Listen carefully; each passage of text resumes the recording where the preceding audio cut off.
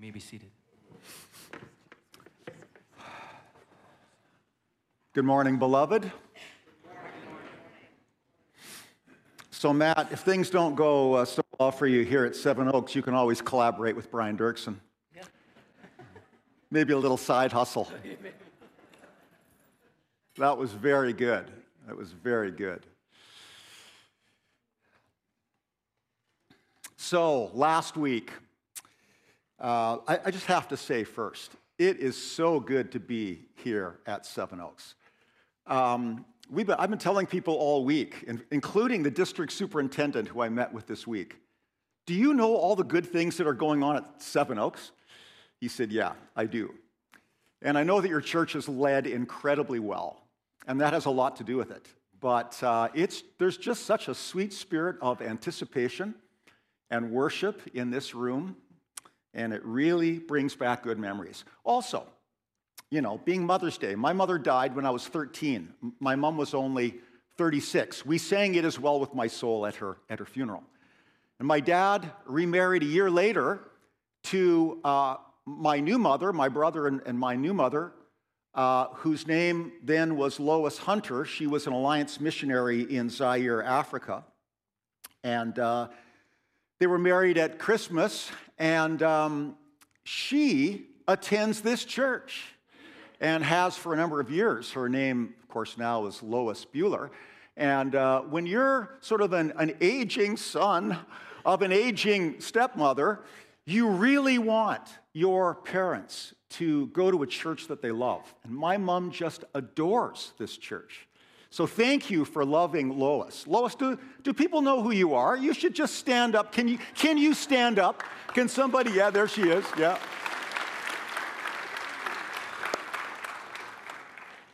That's my Mother's Day gift to you,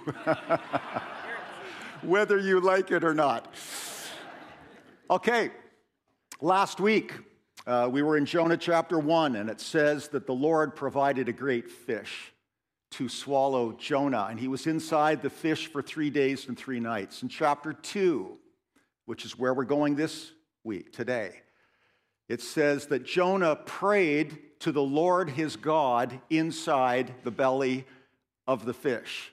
And he said, in my distress, I called out to the Lord, and he answered me. From the depth of the grave, I called out to you, and you heard my cry. You hurled me into the great deep, and the waters swirled about me. All your currents swirled around my head. Your waves and breakers, they crashed over me. I said, I am banished from your sight. Yet I will again look upon your holy temple. But the engulfing waters surrounded me. The great deep terrified me. Seaweed was wrapped around my head. To the depths of the mountains I sank down, and the underworld barred me in forever. But you picked up my life from the pit, O Lord my God. When my life was ebbing away, I remembered you, and my prayer rose to your holy temple. You know, those who cling to worthless idols forfeit the grace that could have been theirs. But me, with a song of thanksgiving, I will make my sacrifice to you once again. And the vows that I have made, I will make good. Salvation belongs to the Lord. Amen. And the Lord commanded the fish, and it vomited Jonah onto the dry ground. It's no wonder kids like this story. Potty talk is allowed. What's staggering about the story of Jonah is not that he survived in the belly of a fish for 72 hours. What's astonishing is that from the belly of the fish, he prayed a prayer like this. Don't you think? Debates rage in the academic world about the historicity of Jonah. We all know that. Skeptics say, You can't expect me to believe that it's scientifically possible for a man to live inside a fish for 3 days and 3 nights and then get puked out and walk to a city and preach to it? Really? Come on. And I do have to be honest to some of the skeptical evangelical commentators.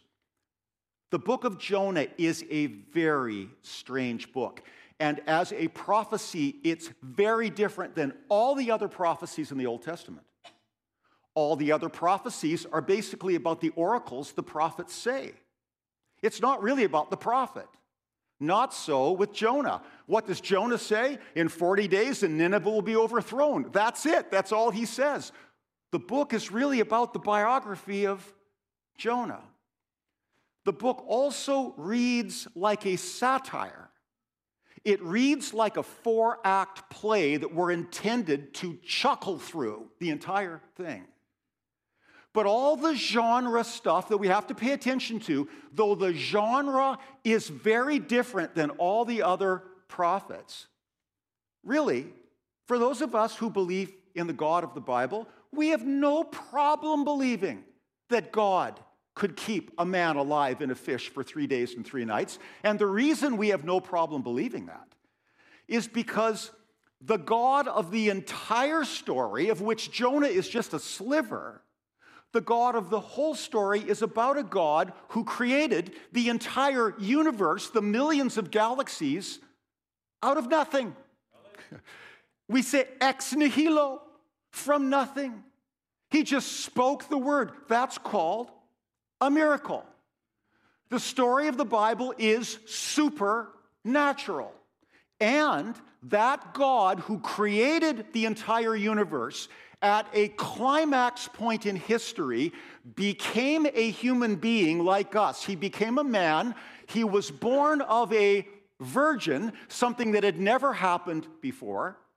And through his life, he ushered in a new kingdom. Through his crucifixion, he atoned for the sins of the entire world. And through his Easter Sunday resurrection, he destroyed death forever. That's the storyline.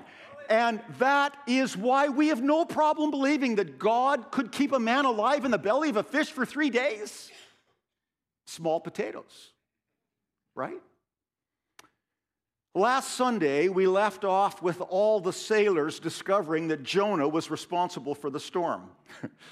And they said to him, "What should we do to you so that the storm will stop?" And he said, "Throw me overboard right now. Let's do this. It's my fault. You see, I worship the God who made the sea and who made the storm, and he's not very happy with me right now. So let's get this thing over with. Where's the gangplank? Come on, let's do this." And for all the negative things we could say about Jonah, and there are quite a few, you have to admit that his honesty and his impeccable self-awareness really shines in chapter 1. In this collective moment of sheer panic when the boat is breaking apart and everybody's about to lose their life, Jonah doesn't pass the buck or blame shift responsibility or complain about how difficult it's been for me to be a prophet all these years. No, he does that in chapter 4. He doesn't do that in chapter 1. In chapter 1, he says to the sailors, "I have caused your trouble." No gaslighting with Jonah. Not in chapter 1. "Kill me, and you guys will live." And so the sailors go, "Oh, dear God of Jonah, please, if we throw this man overboard and he is innocent, please do not take our lives. Please have mercy upon me." And then they grab Jonah. 1, 2, 3, and overboard he went. And as soon as Jonah is in the water, 3 things immediately happen. The storm immediately calms down, miraculously. The sailors all convert to Judaism. Instantaneously, it said they made sacrifices to the Lord and they made vows to the God of Jonah. They became Christians. And salvation came to the renegade prophet, Jonah, albeit in the shape of a very large fish. To quote Eugene Peterson, Jonah's vacation was ruined, but his vocation was spared. And it's here in the belly of a great fish that Jonah prays. Up until now, Jonah had not prayed. Everybody else had prayed. The sailors had prayed. The captain of the boat had prayed. And now it's Jonah's turn. And we just read the prayer together. So how do we know when somebody's prayer is legit? Is it the words? Is it the theology? How do we know when somebody is really getting through to God and God is getting through to them? I'd like to suggest that it's not so much in the words that are spoken, but it's the direction of the prayer's face. Which direction is the one who is praying facing? It says in verse 4, from the belly of the whale, Jonah says, "Yet I will look again toward your holy temple. I've been looking away, but I will look again." And we need to understand just how central the temple in Jerusalem was to Hebrew faith and to Hebrew prayer and Hebrew spiritual formation. To turn away from the temple was to turn away from God. To turn away from Jerusalem, to look away from the place of divine manifestation, was to look away from God. And that's what Jonah had been doing. Now, Jonah still disagrees with God about the whole Nineveh thing, but he's facing God. Jonah's questioning God's dealing with Nineveh, but he's facing him. Jonah is furious with God, but he's facing him again. And God can handle it. So my day job is that I'm a spiritual director.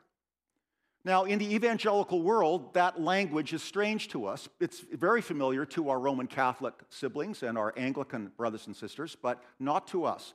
A spiritual director is someone who sits with people for an hour and, with the help of the Holy Spirit and the Scriptures, helps them discern the movement of God in their life. Or in shorthand, spiritual directors help people with the struggle of prayer. Spiritual directors make space for people, and they listen a lot, and then together we go, "Lord Jesus, what are you saying to your child right now?" And one of the best questions that I can ask one of my directees is this in the midst of their trouble: which direction is your face turned right now? Are you facing God, or are you turning away, turning inward, turning to something else? And all of them understand that language, though it's quite abstract and it's a metaphor. Many believers right now, like Jonah, are either on a ship that's breaking apart because of a perfect storm, or they feel trapped inside the belly of a fish. It's dark, and there's fear and a sense of isolation and shame and loneliness and confinement and impoverishment. And most Christians, like Jonah, whose faces have temporarily been turned away from God, understand that the dark night of the soul that they are in has been allowed by God. That God has allowed it and perhaps even orchestrated it, and most of them also know that, as painful as it is, it's motivated by His love. And there's something very powerful about this part of the story. I don't know if you noticed last week, but the word down appeared many times. Jonah is on this downward spiritual trajectory away from God. It says he went down to Joppa. And then he went down into the belly of the ship. And then he went down into a deep sleep. And when the sailors found out Jonah was the problem and they tossed him overboard, Jonah said, "I sank down to the bottom of the ocean." It's down, down, down. And the writer of the book of Jonah, whether it's Jonah or somebody else, is doing this for a reason. And here's the incredible thing about it. As Jonah is going down away from God, God is going down with him. As David prayed for, where can I flee from your presence, Lord? Even if I make my bed on the farthest side of the sea, even there your hand will find me, and you will hold me tight by your powerful right hand. We recently attended a play on the life of Jonah, which was very apropos because I knew I'd be preaching here 2 weeks on Jonah. I thought, this is good timing. The play was called The Boy Who Preferred to Be Angry, and it was put on by the East Side Actors Guild, a group of children in East Vancouver, and one of our granddaughters, Ellie, played the role of the young Jonah. I wept through much of the performance, as did everybody who saw the play. And my tears first began to flow during the scene where Jonah, rebellious, turning away from the Lord, was now inside of the whale. It's before he prayed anything. And he's lying there in the belly of the fish, shivering, and to everybody's shock, all of a sudden another person appears inside the belly of the whale. And it's God. And we start to cry, because God takes off his outer garment, lays it down over the shivering prophet, and he rubs his back as the scene ends. God never says a word. Actually, God doesn't say anything in the entire play. But everybody knows what God is saying. He's saying, I'm here, Jonah. I'm even here. In this horrible, smelly, dark place, I am here with you. You can't escape my love. You can turn to me now. You can face me again. Leave that there for a moment. We'll come back to Jonah. But meanwhile, not only has Jonah been descending away from God, but the great city of Nineveh has also been going down, descending morally into greater violence, debauchery, and everything evil. God said to Jonah in chapter 3, the Ninevites don't even know their right hand from their left. They don't know the difference between good and evil. They're calling good evil and evil good. It sounds a little bit like a culture that we're familiar with. And so the wickedness had come up before the Lord. And here's another big surprise in the story. I mean, in the book of Jonah, there's a surprise at every turn. God not only is going down after Jonah, but God is going down into the depravity of Nineveh, one of the wickedest cities in history. And you go, how? How did God go into the city? Where do we see God at work in Nineveh? Answer, God went to Nineveh through Jonah.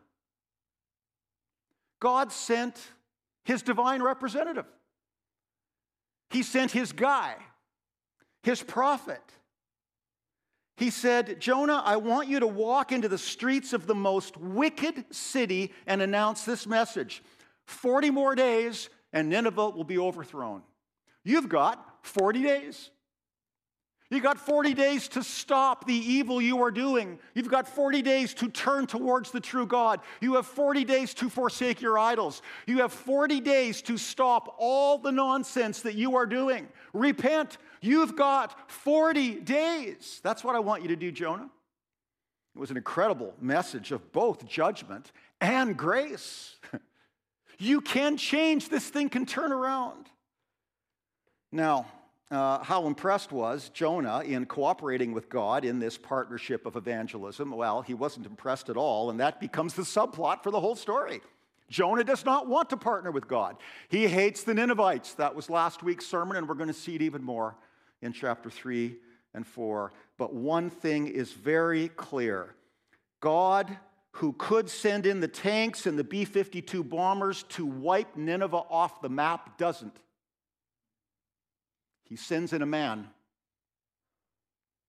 Some of you kids go to high school. Some of you go to MEI. Some of you go to Yale, to Abbey, and to Mowat. You go to secular schools. And it's really hard But I want you to know that God loves every single kid in your high school who is descending down as far as she can go, as far as he can go. God is descending after them through you. You are the prophet in your high school. A very imperfect one, but that's okay. None of us are perfect. We think about the evil right now in Abbotsford, the gang warfare, the increase in violence. I think about the great city of Vancouver, the evil that abounds in that city. And if one thing is clear from the book of Jonah, God loves every single person in every single place in the world, regardless of how far and deep they have fallen. And God descends through us. Through his prophetic community. But I have to say this. I need to qualify that statement. There does come a time in God's relationship with people where after his repeated efforts to rescue us in our persistent, incalcitrant resistance to him, he says, okay, you can go. And Paul says in Romans 1 that God will turn us over to a depraved mind. And it appears that the door of God's mercy shuts. But it has not shut here in this story yet, thankfully. There is yet gospel hope for the Ninevites. And the question, of course, has to do with whether God fires Jonah and hires another prophet. Or whether the whole book is actually more about Jonah than it is the Ninevites. And so it says, from inside the fish, Jonah prayed to the Lord, which means he turned his face towards the Lord again. In his heart, he turned again towards God's holy temple. Now, we're doing our best to contextualize this story into Abbotsford culture, where we live today. And I want to contextualize the story to this current cultural moment because, to be honest, I'm not that interested about Old Testament prophets who lived thousands of years ago and decided to run away from God and go to a place called Tarshish. I go, well, it's an interesting story, but really, I lived 3,000 years from there. But I tell you what I am interested in. I'm interested in how the story of Jonah is being played out right now, right here. I'm concerned about the spiritual state of many of my friends and colleagues and family members who, like Jonah, at one time were living out their baptismal vows, but now they have deconstructed in their faith, not because they no longer believe in God, but because, like Jonah, God has allowed something to happen in their life that they don't like. And in anger, they've turned their face away from the God who originally called them. Most deconstruction that's happening now among teens and young adults is not because the teens doubt the deity of Jesus or the virgin birth or the validity of Scripture. It's because there is a deep wound that desperately needs to be healed, and instead of turning their face towards the great healer, they've turned their faces away. And then when that happens, it becomes very easy to slide into all kinds of heresy theologically. And so poor Jonah is angry with God. He's angry with God's mysterious ways. He's angry with God's sovereign choices. He's angry and hurt possibly by God's people, by the temple crowd. And so Jonah's prayer gives me both hope for all my prodigal friends, and it also gives me hope for my own rebellious heart. Because prone to wander, Lord, I feel it. Prone to leave the God I love. Every single day of our spiritual journey as Christians, we are faced with a decision to turn our face back towards the Lord. And Jonah's prayer tells us how to do that. So here we go. Fast, number one.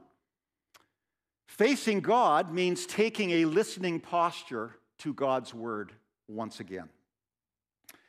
When we turn our faces towards God, it's not what we see that's important.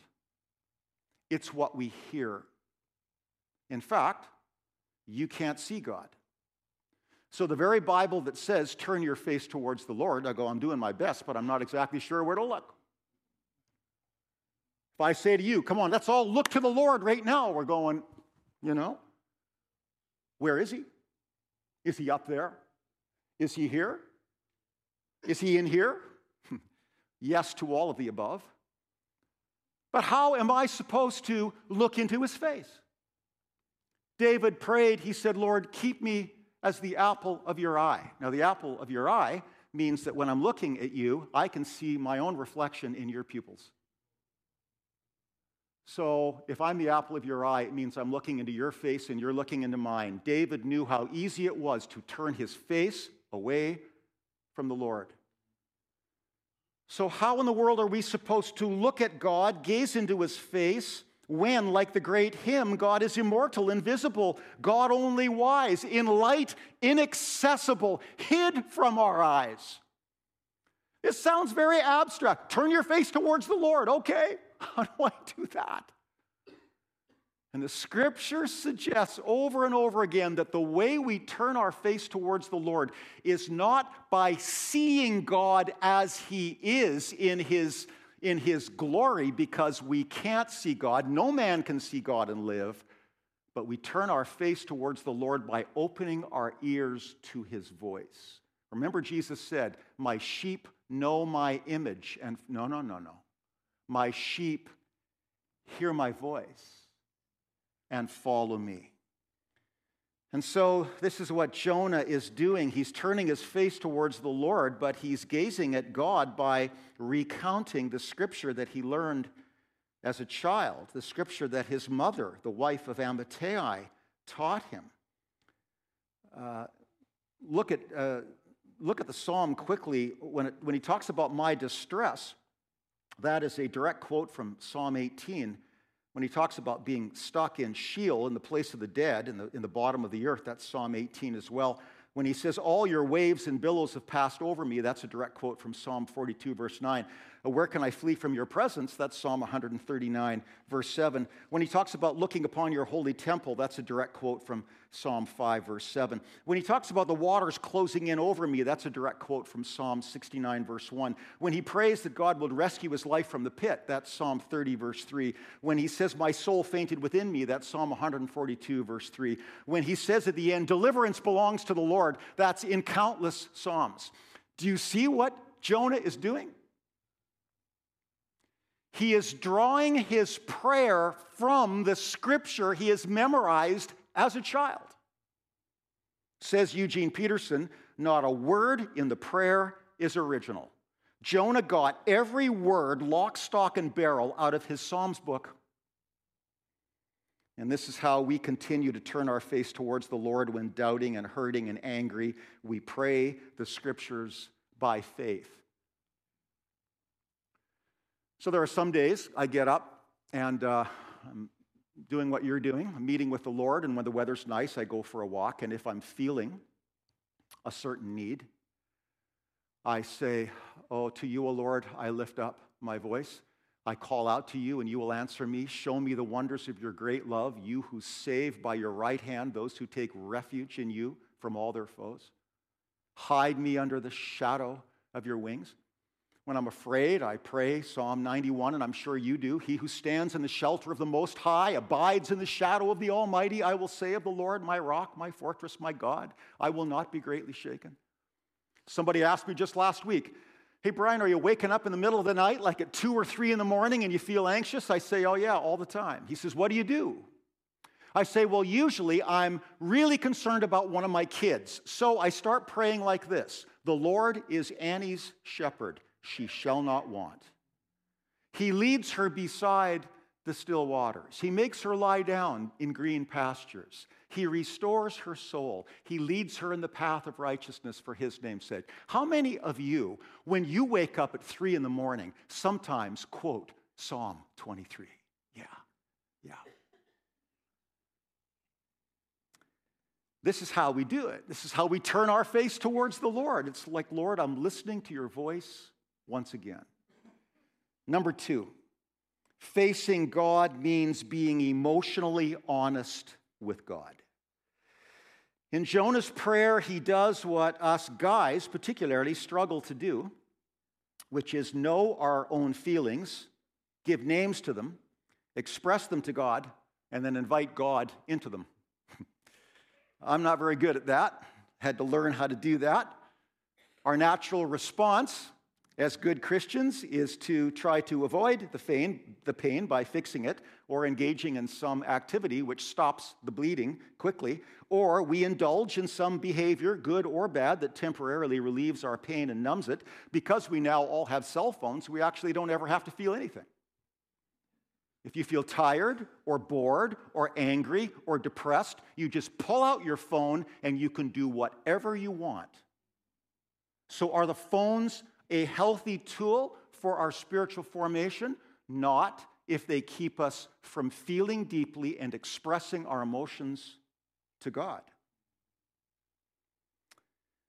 In his brief prayer, Jonah does what God commands us all to do in Psalm 25, where David says, "To you, O Lord, I lift up my soul. To you, O Lord, I take my hand and I thrust it into the center of my chest where all my awful emotions are, and I pull it out of my chest and I hold it before you and I say, 'Here, Lord, this is how I feel.' And I cannot change any of those feelings." Listen, when you pray like that, you are facing God. And then you say, can you enter into these emotions? Can you come and be with me here in my sadness, in my pain? And this is what Jonah is doing. Look at his honesty from the belly of the fish. He says, I'm in distress, verse 2. I'm in the depths, I'm depressed, verse 2. I feel banished, verse 4. I feel threatened, verse 5. I feel surrounded, verse 5. I'm sinking and ebbing away. I feel like I'm being barred in forever. This feels hopeless, Lord. So it's one thing to have 1,000 Bible verses memorized, and when we're going through a hard time, we go, verse number 1, verse number 2, check, check, check, check. There, that feels a lot better. No, you can know 1,000 verses by memory, but if in your prayer life you're skimming emotionally and you are not expressing your true feelings to God, you're not praying and you're not facing God. Prayer is a real conversation from the real you to a real God. How real is our prayer life? How real are the emotions that we express to Him and hold out to Him? When I was probably 40, I'd been a pastor for, almost 20 years by that time. I started very young. And when I left here as youth pastor, I went to North Shore Alliance, and we walked through the whole women in ministry thing. And my agenda was to help the church transition to having only men on the board to men and women together. But that was a very controversial issue back then, and it still is today. And I honestly, I'm not even sure where you stand, and maybe I should not have even brought up this. Oh, shoot. I'm so sorry, Jamie, if this is... Do you have women on your board? Oh, great. Why didn't you tell me? Okay. So anyway, I've got a quarter of the congregation really upset with me, their pastor, because they think I'm going progressive theologically. And I can tell you, I'm not. I am not progressive. I am not liberal. But they think I am because I've made a shift. And I sat with my spiritual director for the very first time, and he said, "So Brian, you seem to be under a little bit of weight these days." And I said, "Oh, I am." And he said, how do you feel? And it just came gushing out all over my spiritual director. And he said, "Good, you're doing well." Then he said, "Have you told the Lord that exact same thing?" And I said, "No, not exactly. I'm a 40-year-old evangelical pastor of a church of over 1,000, and I had not learned to tell God the truth." And then he said to me, his name is Dan Hevner, he said, "Why have you not told God exactly what you've just told me?" And that turned a corner in my spiritual journey where I realized I had to learn a brand new tool about being emotionally present with myself and emotionally honest with God. Quickly, number 3, facing God also means that we recount the gospel. Oh yeah, it's very important to tell God how we feel, but it's also important in our prayer life that we speak the truth about God, about his character. My feelings are like this, but God is always the same. And Jonah's prayer reminds himself of the steadfast love of the Lord who brings up our life from the pit. Jonah speaks and preaches gospel in his own prayer. Facing God in prayer means acknowledging that God is good and that God does love us and sees us and hears us and delivers us. Not always in ways or timelines that we prefer, but salvation is certain. And so this kind of prayer in the belly of the whale really is worship. It dethrones the false deities around us that we're trusting, and it rethrones God in our heart once again. And so he says, but I, with a song of thanksgiving in my heart, which leads then finally to facing God, empowers us to fulfill our baptismal and vocational vows.